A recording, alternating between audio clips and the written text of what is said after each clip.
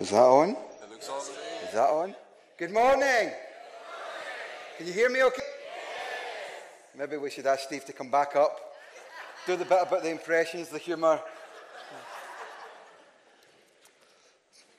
Well, either I'm a lot fatter than I first thought I was, or lecterns are really narrow these days. How are you all? I'm told there's people up in the balcony. You couldn't afford an expensive seat. It's nice to see you up there. I'm told there's people in the cafe. You never had your breakfast, so you're discreetly trying to amen. And of course, there's all of you that came really early to get a back seat down here at the front as well. It's lovely to be with you. And I've never been invited to preach in Edinburgh before. In fact, I don't think anybody from Edinburgh has ever invited me to do anything before. Now, I know we have our stigmas about our cities. You think we're all lunatic alcoholics, which isn't true, it's just the men. And we think you're all stingy. Now, I don't believe that, but just in case, I actually brought my own thank you card today. So Lois will pass that round, and you can sign it and say thanks for the message before you've heard it, in case you don't like it, and then you're put in a dilemma when you've heard it. You're in a series, of course, today called Overcoming Guilt and Regret. I guess when Graham and the team were putting together this series, they thought, who do we know that's most likely to have the most regrets and the most guilt about their past? Let's invite him to speak. Andrew Owen wasn't available, so they invited me. I guess that's what's happened. You'd need to ask them. But you're in this series called Life is a Roller Coaster. And I thought what I'd do, because it's the first time I have ever been here, and potentially the last time, as we go through the psalm that we'll look at today, I thought what we would do is just mix it a bit with some personal testimony and a bit of brutal honesty. And so this message carries a 12A certificate if you're in Glasgow, which probably makes it an 18 in Edinburgh. But we'll look together at Psalm 32. While you're looking that up, or pretending to look it up on your phone, but you're really on your WhatsApp. Great heights and Glaswegians don't go. You know, the first thing I see is a challenge. Bet you can't jump. Bet you can. So maybe at the end. Do we put the baptism tank there on Easter Sunday and we all just kind of go?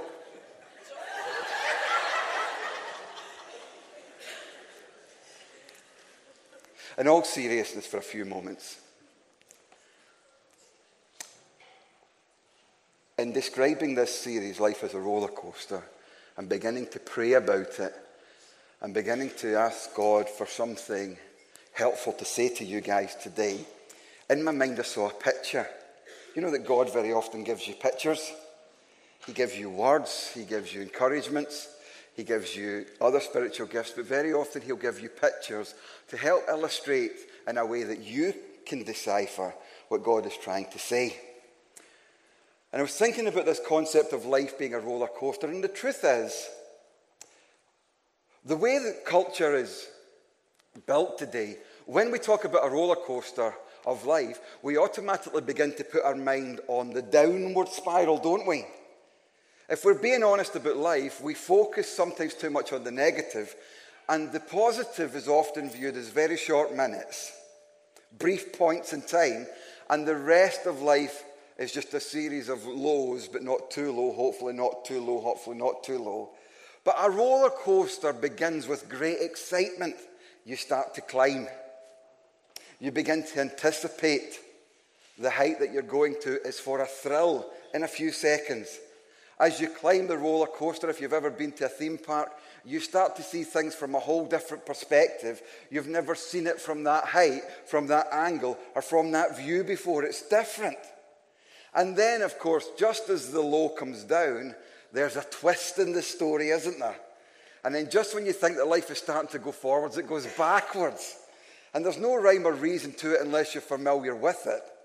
But when life is a roller coaster, the end result of a roller coaster life, unless it's really not your thing, is, can I do it again? Strap me in for another go. Because although it's frightening at times, although it's unexpected at times, although it's scary at times and you can find your stomach and your mouth at times, the thrill of being alive is really what we're all looking for, isn't it? Didn't Jesus say, I have come that they might have life, and life in all its fullness? Life in all its fullness. He didn't mean life in all its fullness. We'll have prayer meetings and jumble sales.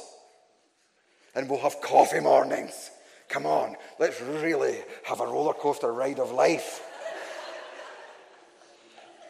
It's not blasphemy to say that God wants you to have a great time while you're on this planet, so that you're not the stick in the mud at the eternal party to end all parties when you get there.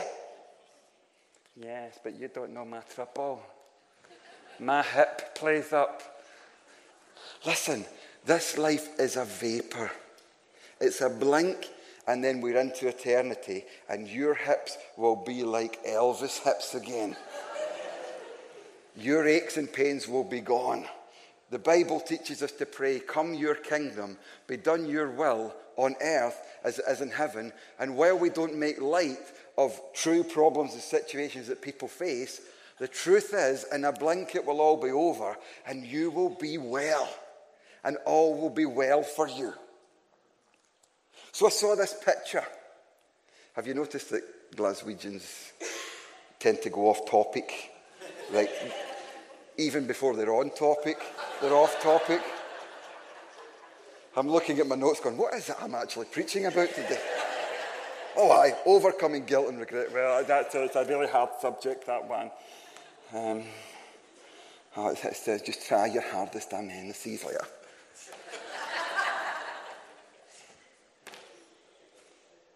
Is there interpretation for English-speaking people in the house today?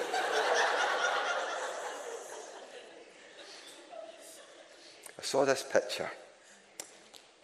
It's a picture I've actually seen before a number of years back. And the best way probably to describe it is, if you're in business, you might have a briefcase. If you're a cyclist, you might have a bicycle. And for both those things, you would have a combination lock. Maybe you've got a safe in your house because you've got some valuables. Don't tell a Glaswegian if you've got any valuables. But that safe or that bicycle lock or that briefcase will have a combination lock on it. You know, the 4 numbers. Isn't it interesting when you get your PIN from the bank, they give you a new PIN because you've lost your card or whatever, you convince yourself, I'll never remember that. Then before you know it, you're in the swing of it, aren't you? And this is the picture I've seen, that the truth is, life will send you some doubt.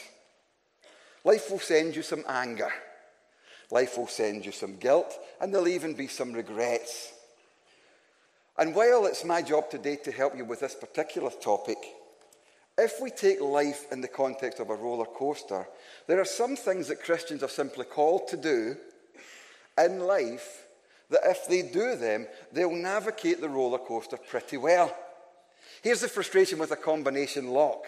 If it's got 4 numbers and you get 3 of them right, it won't open. If you have 6 numbers and you get 5 of them right, it just won't lock. It won't click. Now, life throws us negotiations like you're doing most things right, doesn't it? You're getting the big things right, aren't you? There's a few small things you need to work on. But if life is a combination lock, and the Christian walk is a combination lock, to get everything lined up takes daily discipline. There's no easy road for a Christian. Have you noticed? I don't suppose life as a Christian in this city is any easier than it is in my city, is it? You have moral dilemmas to navigate. You have life choices to consider. You have pressures to face. You have decisions to make. You have relationships to negotiate. But on this combination lock, I saw these words: prayer, the word, giving, serving, fellowshipping, and sharing your faith. And a Christian will very often get 5 or 6 of them, or 4 or 6 of them, or 3 or 6 of them moving, and their life improves some way. But for the life in all its fullness to really click in for us as believers, we notice that Jesus did all 6 all of the time. And if you're a new Christian today or struggling in your faith, that can be even intimidating and daunting in itself, because you're thinking, prayer, get into the word, serving, giving, sharing my faith, fellowshipping, all of that requires me coming out of my comfort zone in some way. But do you remember when you learned to drive? When you learn to drive, if you have learned to drive, perhaps you live in Edinburgh and you're thinking there's no point learning to drive because there are roads but no places to stop in Edinburgh, aren't there? It's like we've been driving around this building since 7:15 on Friday night, praying for people's cars to be driven away so that we can slot into that place, and we've just lived in our car for 2 days, but we got parked in Edinburgh. I tweeted it and Facebooked it, I WhatsApped it, I Pinterested it, got a parking place in Edinburgh. Preachers all over the world don't believe me.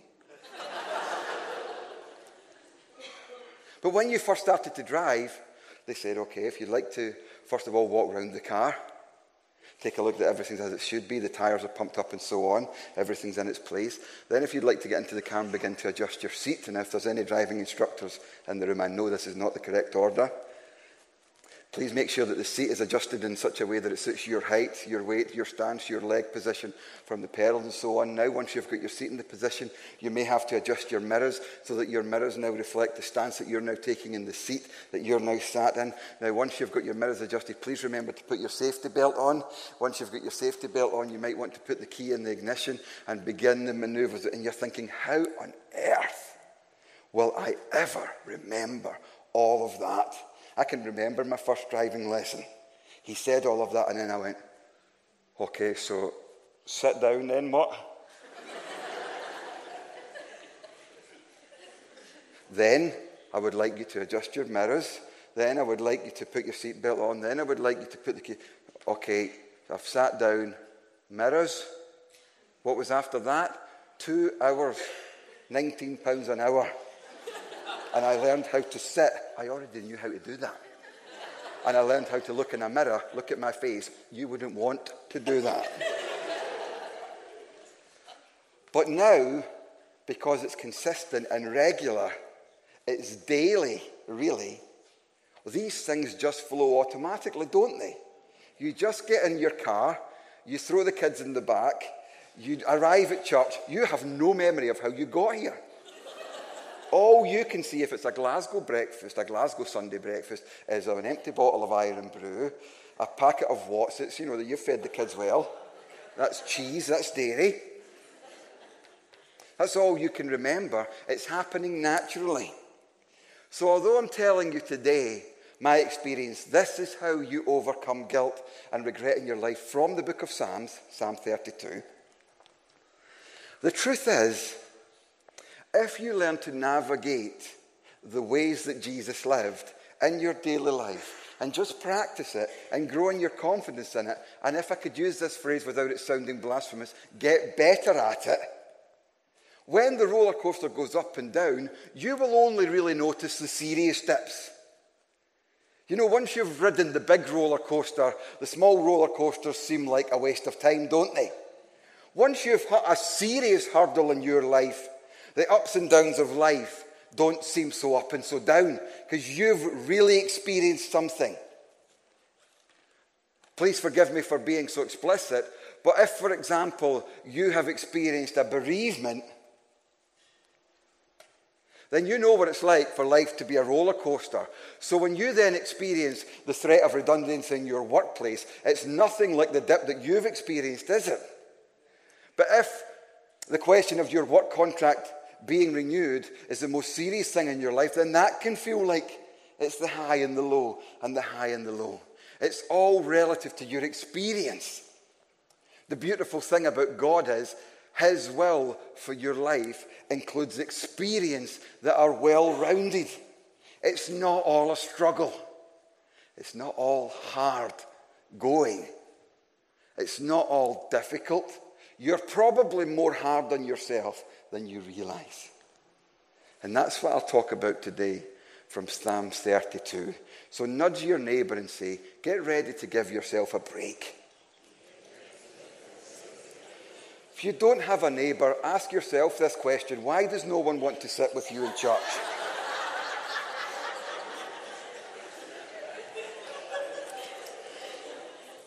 Psalm 32, you ready? How blessed is he whose transgression is forgiven, whose sin is covered. How blessed is the man to whom the Lord does not impute iniquity, and in whose spirit there is no deceit. When I kept silent about my sin, my body wasted away. That is not a legitimate diet plan. Through my groaning all day long. For day and night your hand was heavy upon me. My vitality was drained away as with the fever heat of summer. Selah. I acknowledged my sin to you, and my iniquity I did not hide. I said, I will confess my transgressions to the Lord. You forgave the guilt of my sin. Therefore let everyone who is godly pray to you in a time when you may be found. Surely in a flood of great waters they will not reach him. You are my hiding place. You preserve me from trouble. You surround me with songs of deliverance. I will instruct you and teach you in the way you should go. I will counsel you with my eye upon you. Do not be as the horse or as the mule, which has no understanding, whose trappings include bit and bridle to hold them in check, otherwise they will not come near to you. Many are the sorrows of the wicked. But he who trusts in the Lord, loving kindness shall surround him. Be glad in the Lord and rejoice, you righteous ones. Shout for joy, all you who are upright in heart. The Psalms do for our relationship with God what the book of Proverbs does for our relationship with each other. The Psalms teach us how to connect with God, how to be honest with God. The book of Proverbs teaches us how to relate and have wisdom in life and in our relationships with each other. Two extraordinary books. And in the Psalms, you will find all the ways that you would want to articulate the roller coaster of life already expressed adequately for you. Did you know that on the cross, for example, several of the sayings that Jesus said from the cross were quotes from the book of Psalms? Have you ever been in that position where you just don't feel you have the words? You just don't know how to express what it is you feel or even begin to articulate in your thoughts what it is you're going through? You ever been there? Turn to the Psalms. The Psalms will express it for you in ways you could ever express it yourself. And in my early days as a Christian, I was taught, read a psalm, read a proverb every day. What I discovered was I was really being told, learn how to relate to God and learn how to relate to people every day. And as I read those psalms for the first time, I was brought up in the north of Glasgow, quite a working class to poor area. We were never really taught to express our feelings. We never had family meetings. We never sat around the table for dinner. We were never really taught or mentored. We got older rather than raised. Life was hard. Parents had to get on with paying the bills or not. And so we just had to learn that you speak the way that they speak. What's wrong with you? Nothing. How are you? Not bad. What are you up to later? Not a lot. You got any plans for the summer? No. I remember as a young teenager, I was taken on stage at a hypnotist show in Glasgow. I did tell you this message carried a certificate, didn't it? And I went up on the stage and the guy said, "Tell everybody your name, young man." And of course I knew my name. I'd learned that at school. I could tell him that. I said, "Craig Denham." He said, "Tell everybody how old you are, son." You had to be 17 to get into this show. So I said, 17. I was about 14 or 15. And then he said, "And tell everybody what you hope to achieve with your life." And I went,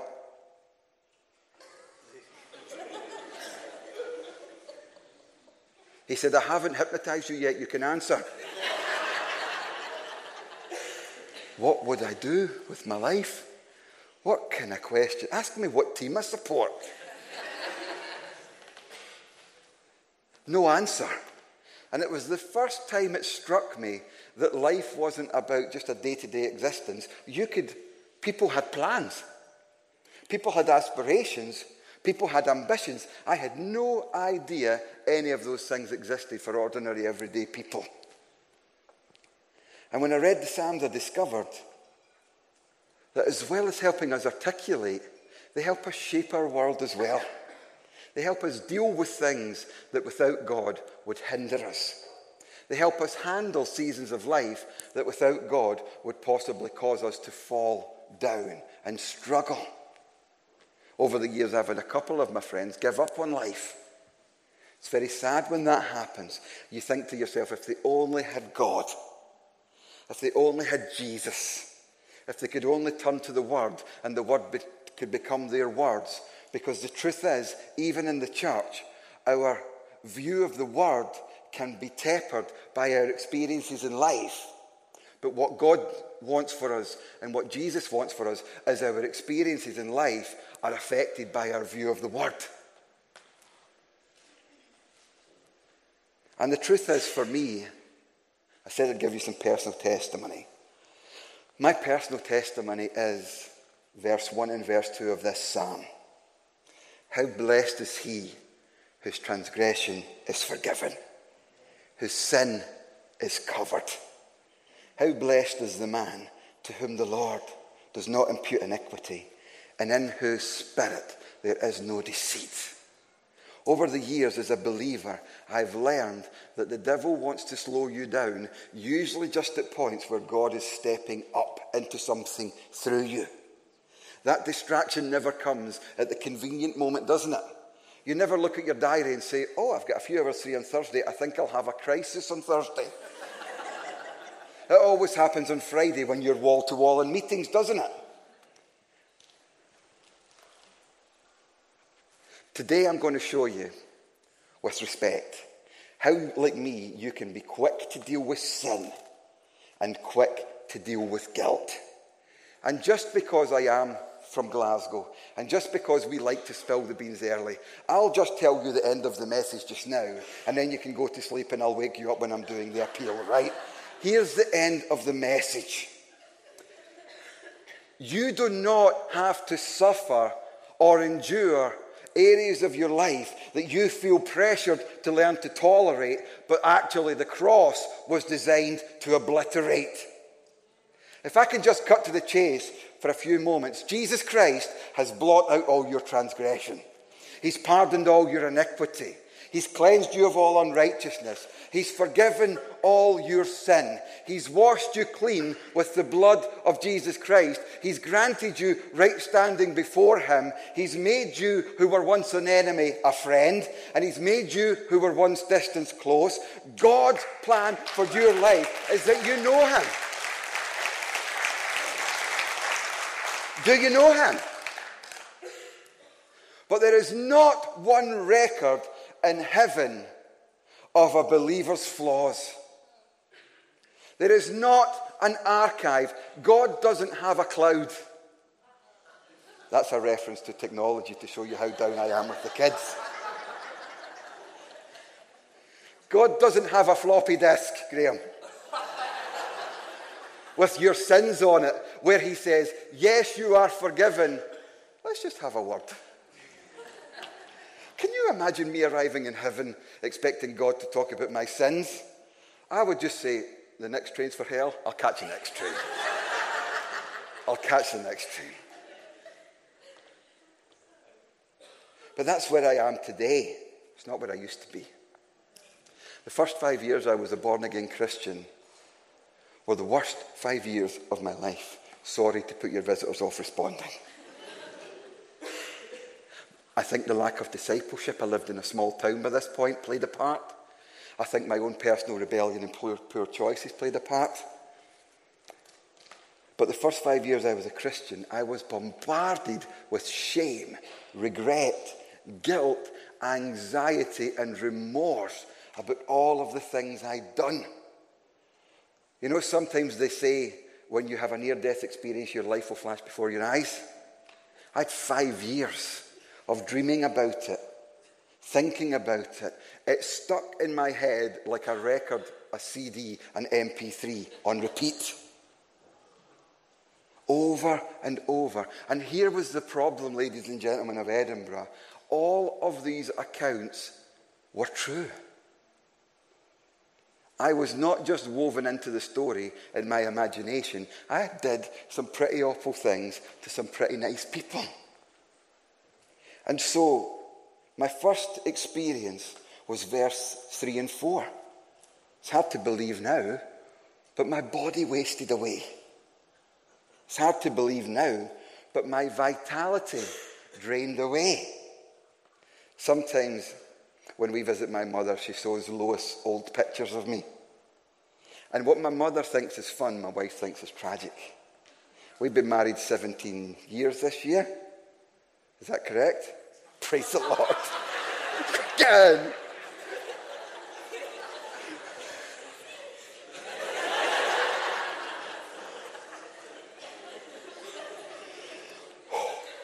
Don't gamble on that figure, guys. That was careless. It turned out okay for me. I can't say the same for you. But my wife will say, when I look at those old photographs of you, yes, you're a bit slimmer, with the look of Jason Donovan about you in his early days. Blonde quiff, Grolsch bottle tops on my shoes, Doc Marten shoes, of course. Not mine, somebody else's, but he fell asleep and I was still awake. That's life. But she'll say, when I look at those photos of you, although you're smiling, there's no life behind your eyes.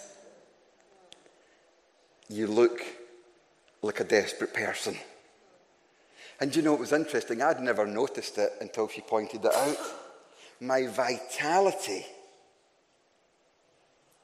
was gone. It had drained away. When I came to know Jesus as my personal Lord and Saviour, I weighed 9 stone 2 pounds. I was the same height as I am today. Same size of feet.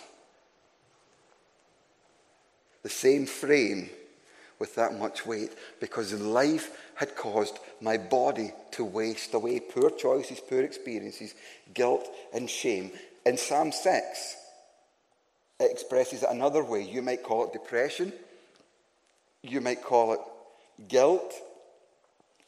Psalm 6 verse 6 and 7 says, I'm weary with sighing. Every night I make my bed swim. I dissolve my couch with tears. My eye has wasted away with grief. It's not a preaching exaggeration to say to you folks, for 5 years, almost every night, I cried myself to sleep. The devil, demons, the flesh, the world, whoever, seemed to love to remind me that I was shameful. And I believed it. That I was worthless. And I believed it. And I became the sort of Christian who wanted to try really hard to get God's approval, never knowing that 2,000 years ago that approval was assured. Never knew. I tried hard not to make mistakes again, only to repeat them again. You ever done that? This is the last time you will catch me out that way. What happens? Try it in January. January the 1st, I'm going on a diet. Along comes the devil, doesn't he? How is it when you're on a diet you can smell aromas that you're nowhere near? I mean, you can be on a flight to Hong Kong and you're on that flight determined to diet and can you smell a Subway? How does he do that? We know trying to fix the problem usually only results in the problem becoming much worse. But I guess what I hope to describe to you today is, wherever you are at the moment,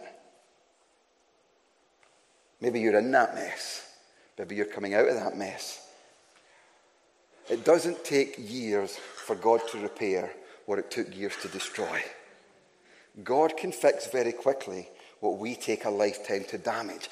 And the first point of 3 as we turn the corner towards wrapping this thing up today. Number 1, there is true guilt and there is false guilt. You have to know the difference, because anything Jesus died for that you still feel guilty for is false guilt. He became your guilt offering on the cross so that you could admit to the charges, but not just be freed from the penalty of them, from the weight and responsibility of them as well. Life says, take responsibility for your own actions. The Bible says, give your life to God. Surely I'm still responsible for doing that. That's your last act of your will. Give your life to God. And that includes your will, your mind, your emotions, your heart, your aspirations, and your ambitions. And I promise you, if you give your life to God, any guilt that comes your way is illegitimate guilt. Because what God has chosen to forget, he will never remind you of.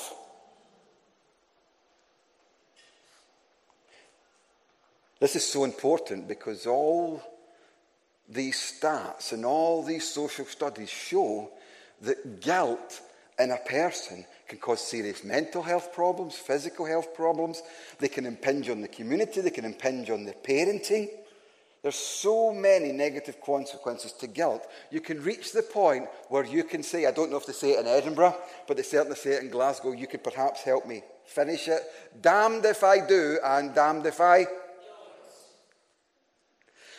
You might say, as I used to say, well, I might as well be hung for a sheep as for a...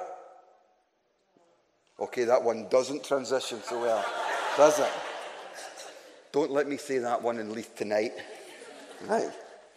Well, we can get to the point we feel we can't win, but we can win. How do you know the difference between true and false guilt? Only deal with the facts. What actually happened? The reason you must hear this caution soberly is, if you believe a lie, that lie can become as powerful to you as a truth. Shouldn't I feel guilty about some things? Well, let me say this gently. Why would a woman who's bereaved because of a miscarriage need a double problem when she feels the guilt of it? Could I have done more?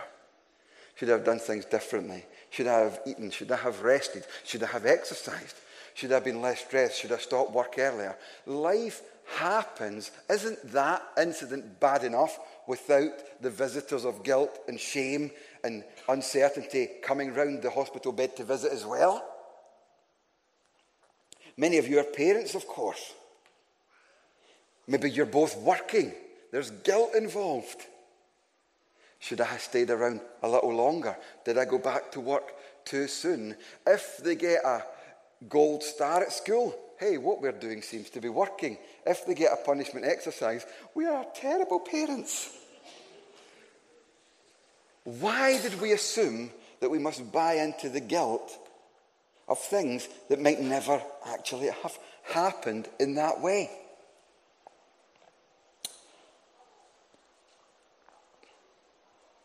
I'm going to tell you 2 stories of false guilt.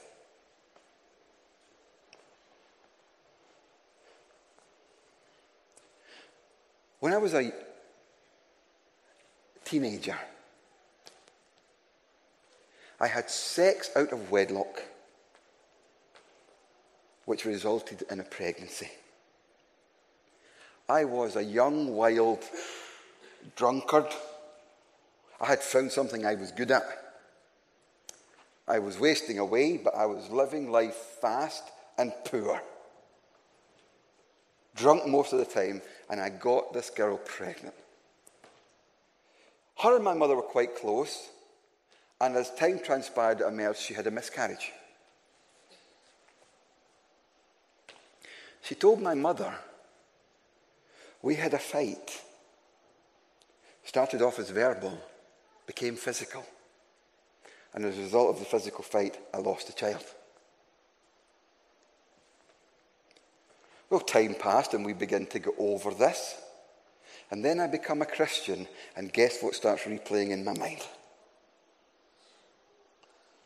I'm a murderer. Isn't it amazing, in the privacy of your mind, things can amplify hugely?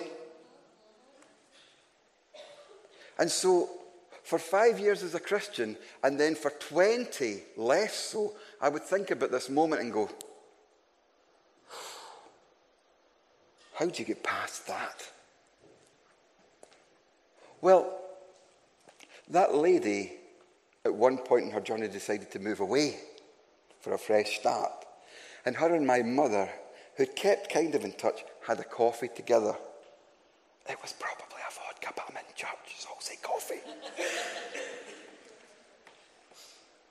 Don't tell them. And in the course of the conversation, the girl began to recount the events again and told a completely different story. For 5 years, I've used that reason as an excuse to punish myself and beat myself up and not move forward. Just one of several, but one particularly strong one.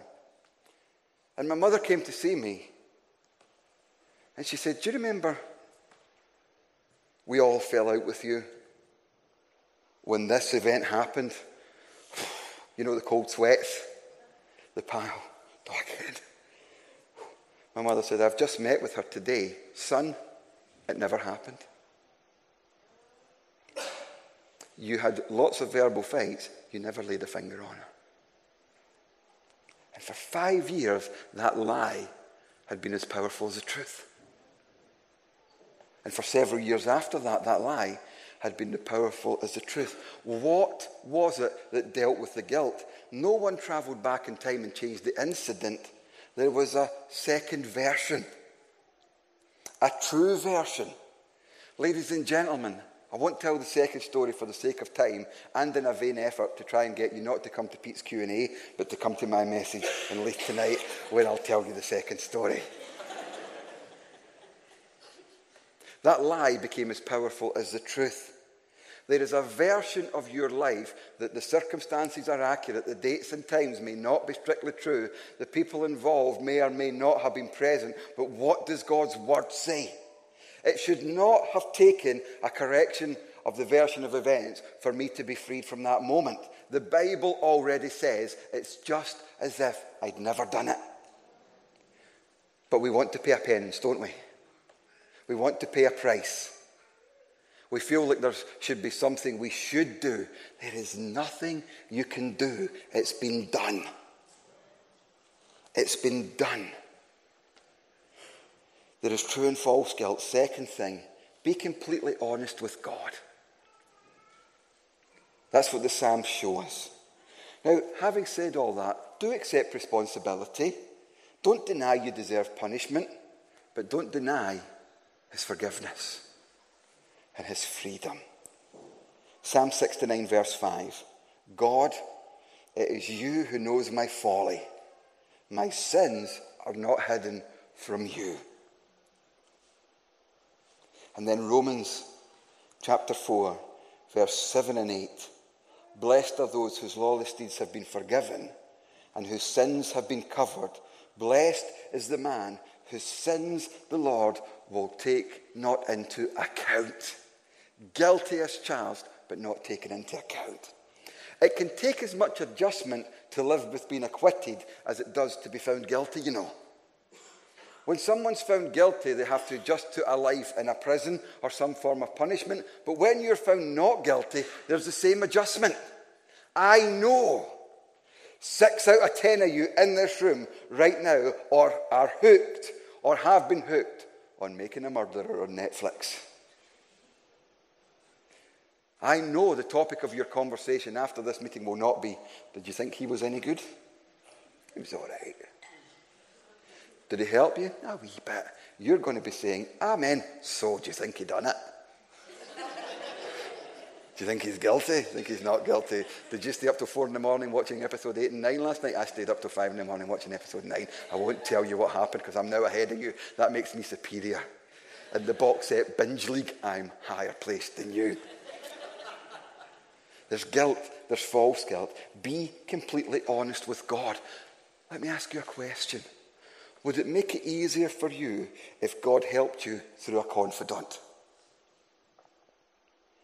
I spent 5 years telling God, Lord, I did do this. Lord, I did do this. Lord, I did do this. Lord, I did do this. And it helped to a degree, but when I joined what is now Destiny Church, they offered me a confidant. They call them pastors or counsellors or small group leaders. This guy clearly lost the toss and got me for 8 weeks in his office every Friday at 2 o'clock. And I would go in every Friday at 2 o'clock and say, you know it's wrong to work and claim benefits? It's very wrong, Craig, yes. Isn't that what pastors do? I would say, well, I think I've worked for about 7 years while claiming benefits. At the same time, what should I do? Oh, what should you do?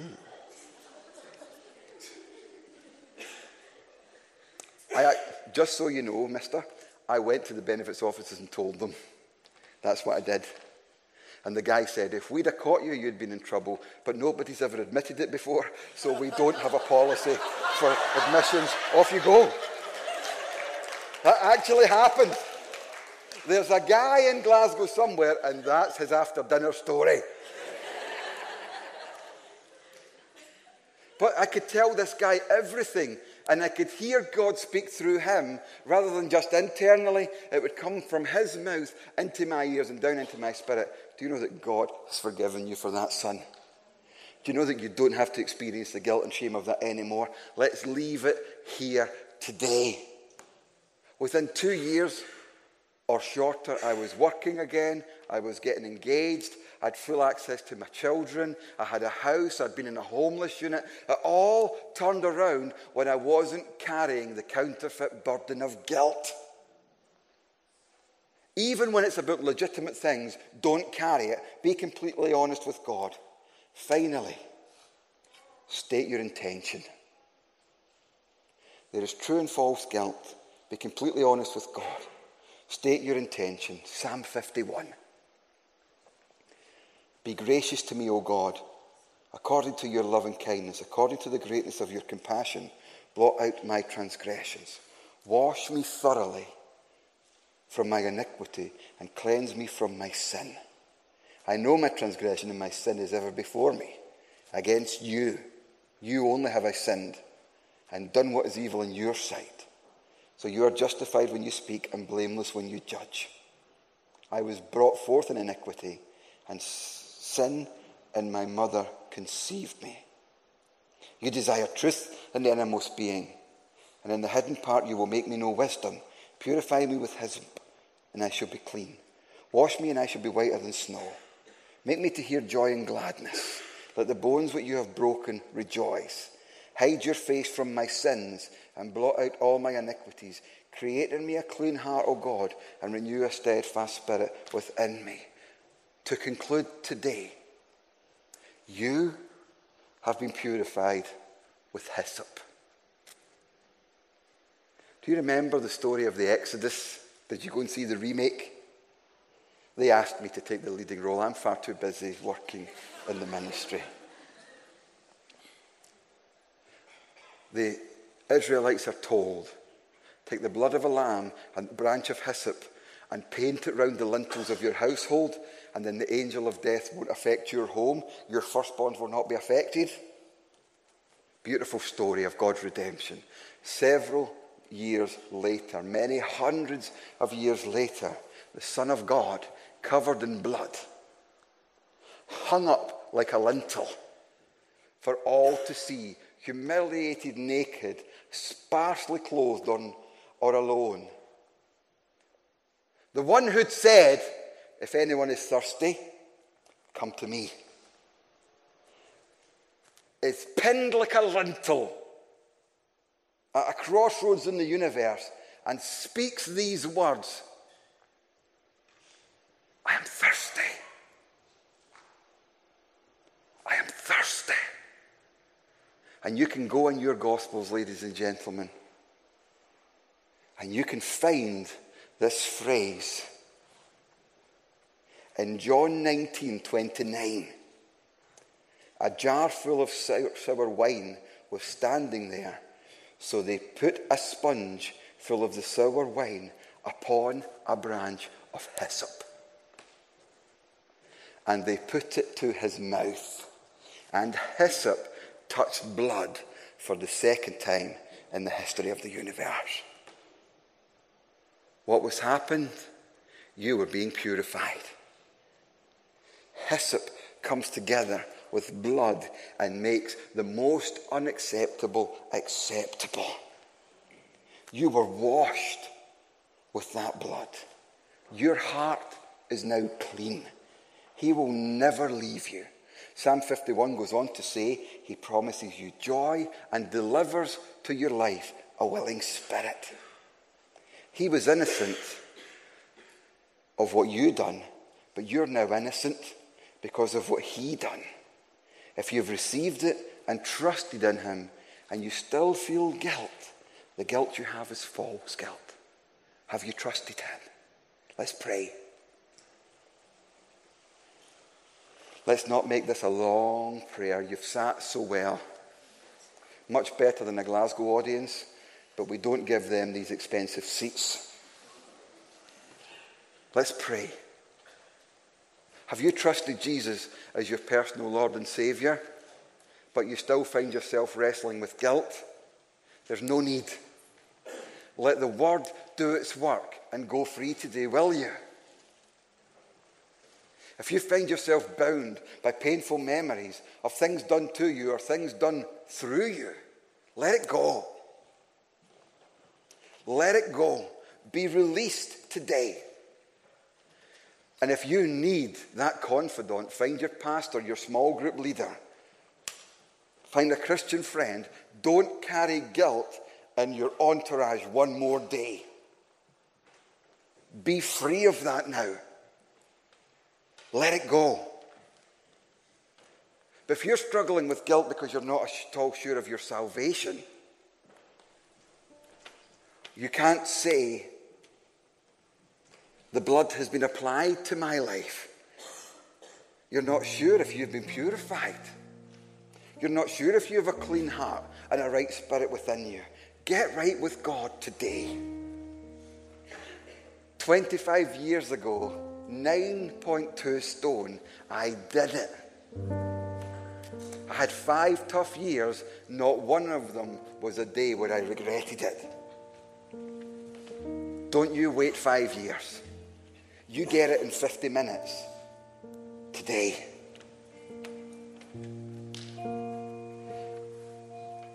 Get right with God and know you're right with God and live for him and love him, serve him and enjoy him. Why wouldn't you?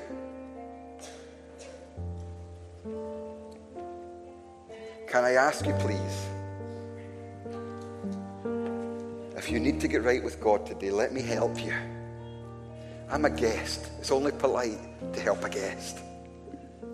Let me help you take that next step to peace with God, peace from your past, and right standing with Jesus. I'll pray a simple prayer if anyone needs it. If you need it, then I'm asking you to do one thing. Raise your hand above your head, I'll do the rest. go on. Put it up nice and high and say, for me today, enough is enough. I'm not in, then out, then in, then out. I'm not living this life of confusion and regret. I'm making my peace with God once and for all. Are you here? Let me see your hand up in the balcony or in the cafe. Down here, there's one lady responding. There must be others. The word always does its work. Where are you, friend? Who's thinking, does he mean me? I mean you. Who's thinking that appeal's not clear? Is it for believers or unbelievers? It's for you, sir. You, madam. Is there one more hand today? Father, we pray for those responding. We ask that your word would do its work. Lord, painful, legitimate memories need healed in this room today. Would you do it? Lives that are uncertain or inconsistent need to find a level of calm and deliberate living for you. Would you help them find it? Those riddled with guilt need washed with blood. Would you help them apply it? Those that are separated need to come home. Would you take their hand and guide them? Father, from this day, would this congregation here in Edinburgh be bold and vibrant in its expression of the Christian life, where it could be tempted to be weighed down with the heaviness of past regret. Set them free, Lord, in Jesus' name.